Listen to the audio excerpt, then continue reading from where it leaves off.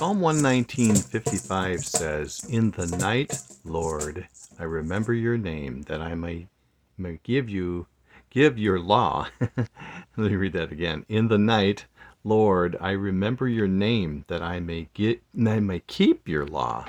Wow. Uh, Steve Gretsch here. Podcast is called A Different Drummer. And the title of this podcast is His Name Gives Encouragement. His name gives encouragement. I remember going through the Old Testament, and over again it spoke about his name. And I asked someone, what is his name? And I didn't really get a satisfactory answer. And his name, after looking into it, talking to my teachers, and that it kind of encompasses his whole character and what he's like, who God is. So it's bigger than just what we kind of think a name is. Like, my name is Steve. I mean, I believe that means crowned one. But the name of God, his name is so huge, it just encompasses it all. And I'm kind of dragging it on here, but I liked the thing it says is that I remember your name. And I looked up the word remember. It's talking about being mindful, to think on, and then to keep. And by keeping your law is to guard it and to protect it. I love that. To the idea of remembering the things of God, to remember his character, to remember who he is and what he's done for us. It's so big. He is God. He's done so many things. Where do I begin? It says to talk about it in the night, or to remember in the night. And in Psalm 16:7 says, "I will praise the Lord who counsels me. Even at night, my heart instructs me." I remember when I was going through some insomnia. I had 2 bouts of severe insomnia, and I was having a pretty tough time, and I didn't realize that it was an okay thing. I needed to know that it's okay. God counsels me, instructs me at night. And I don't know, it was probably 10 years ago, or 10 or 15 years ago, and I still had my girls living at home. I was working full time, and it was a stressful time. And here I go with insomnia, which I've never had. I've always never had a problem sleeping. So all of a sudden, there I was in the middle of this thing, and I didn't realize that the Lord, he counsels me. I remember going through a lot of scripture and even reading scripture, but I didn't know that he counseled me. It was something that I learned later. We're not to have fear. It says, "No fear even at midnight." In Psalm 119:62, it says, "At midnight I rise to give you thanks for your righteous laws." I just really, it's a difficult time, but sleep, it was one of those things where I felt like the most basic thing in life is sleep, and I couldn't even do it. It was tough. It was really tough, but it wasn't about me. The Lord God says he counsels us, and I can rise and give thanks to him because his laws are righteous. I didn't know that then, but I do now.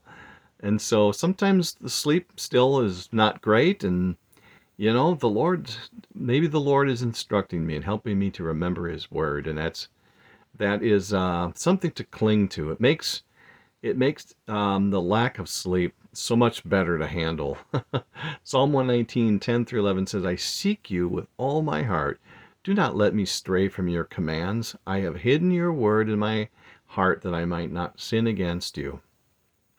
And I think that's the ticket: to hide his word, to delight in it, hide it in my heart, remember it. And that's what he's doing, is he's reminding me of scripture. And that's what I believe. Even at midnight, when I can't sleep, when scripture comes to my head, The Lord says that's a good thing. It's an okay thing. It is. It's okay. It's not the end of the world. At the time, it was the end of the world. But so even that, it talks about remembering Him even in difficult times. Psalm 119:61 says, "Though the wicked bind me with ropes, I will not forget your law." Tough times, people, hard things happen, binding me with ropes. That doesn't sound good, but I still have God's law hidden in my heart. It's a good thing to have a history. I really feel strongly about having a history of being in the Word, and I have a difficult time remembering it, but being in it, and it does, the Lord kind of, I think He does a work where He reminds me of His Word and finding things, and a good concordance helps too. And it says, we can say that He is great for His work and what He's done. And Ezekiel 38:23 says, "And so I will show my greatness and my holiness. I will make myself known in the sight of many nations. Then they will know that I am the Lord."